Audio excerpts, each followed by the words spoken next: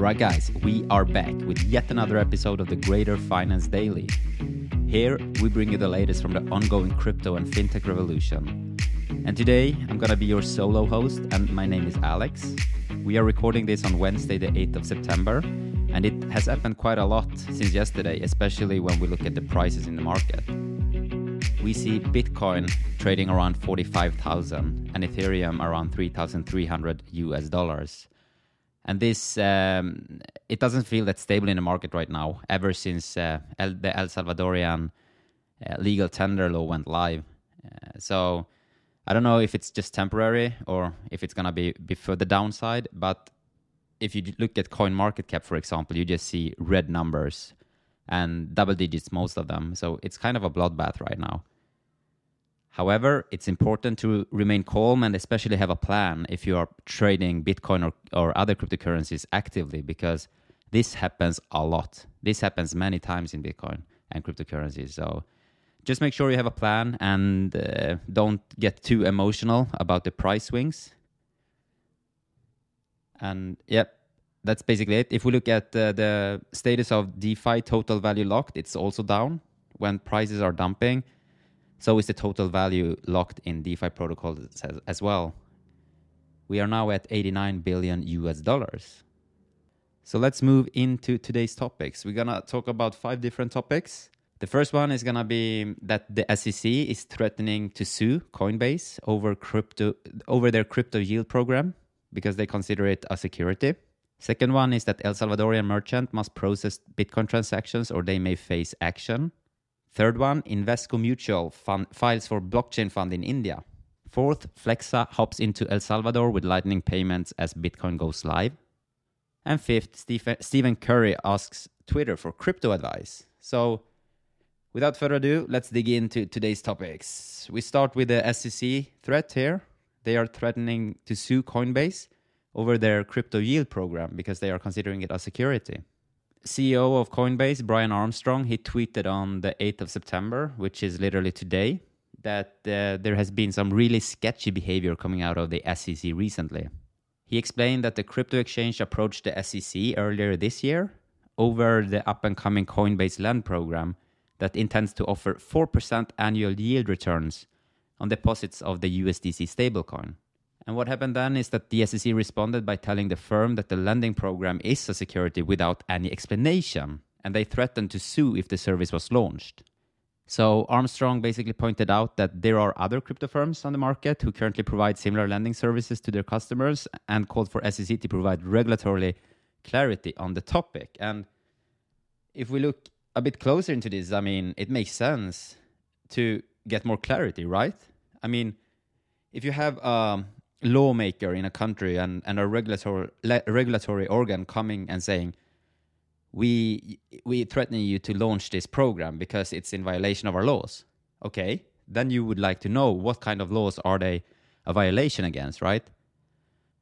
And as my understanding here is that the Brian Armstrong, the CEO of Coinbase, he doesn't really get the answer from the SEC. They are just saying like, don't launch this. If you do that, we're gonna sue you.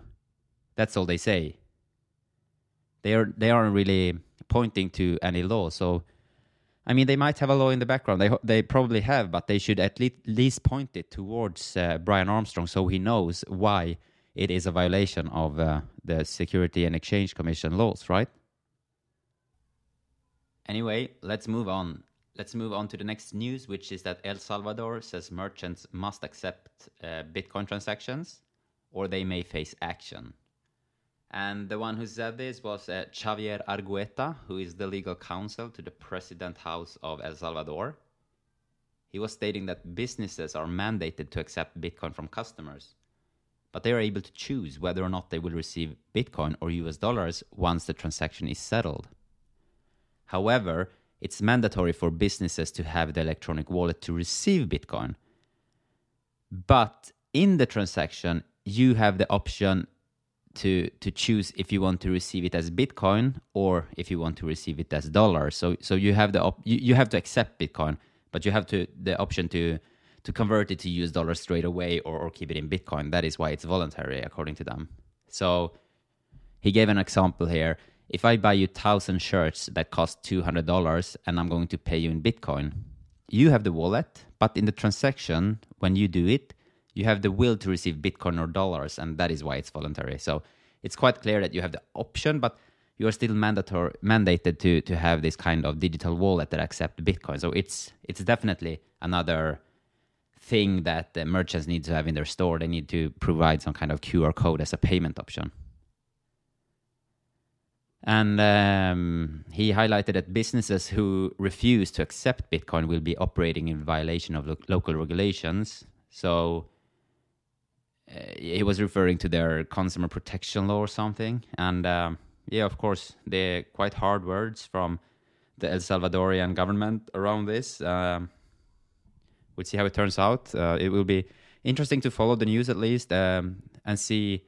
I know that there have been some protests going on there around this Bitcoin law. So things won't probably work as smooth as the government hopes from the start, but we'll see after time. Time will tell, right? And regarding time, when Bitcoin went live yesterday, there were many Lightning payments providers going into the country, because now they see the option to provide their services there in a legal basis, right? And one of them is called Flexa. And they decided to launch their Lightning Network payment service with selected partners. So they've added super fast Lightning payments using Bitcoin, which will power crypto payments in El Salvador using wallets such as Strike and the government-run Chivo. And yesterday, I think, when the law went live, Chivo had huge problems. They were literally down. So people trying to use Bitcoin yesterday using the Chivo wallet had big problems. I think it's up running now. I'm not sure, however. Anyway, let's jump on. We're going to talk about Invesco Mutual that is filing for a blockchain fund in India. So what is this all about then? It's about a mutual fund that will primarily invest in the company's Elwood Global Blockchain ETF. So they already have a ETF trading in the United States, but they want to be inside India. And they say that the mutual fund is very high risk and that it will primarily invest in its own units of Invesco's Elwood Global Blockchain ETF. And the performance of the ETF has returned 82% in the last year. So, I mean, if you're a blockchain fund or a crypto fund, you did very bad last year if you didn't do like at least 50%. So 82% is not that good, I guess. But yeah, quite okay, I guess. Anyway, India is a huge country. Being able to give access to their people. Compare that if China would have one. I mean, if you are a company, you cannot like invest in Bitcoin or any other cryptocurrencies. You have to make sure that you don't violate the laws or you aren't acting irresponsible. You have to do it in the right way, right? And that is why I think ETFs is a great option. And being in India, even better. Huge population, huge opportunity for companies and individuals there. And finally, we're going to end off with a happy and funny news. It is NBA star Stephen Curry, who was asking Twitter for crypto advice. So he was tweeting a public call out to the crypto Twitter community to help further his education in the space. And the cool thing with Curry is that he's already bought one of these NFTs, Bored Ape Yacht Club, for $206,000 last week. So he knows what's going on in the crypto world. He has a big Twitter following of almost 16 million. So it was quite funny when he did this tweet yesterday. So what he was tweeting was, just getting started in the crypto game. Y'all got any advice? And of course, many people had advice. And one of them was the legendary NFL quarterback Tom Brady, who said, whatever you do, don't laser eyes. And the funny thing is that on Tom Brady's profile picture, he literally has laser eyes. So that was quite a funny moment. And you had lots of other people commenting there as well, famous people.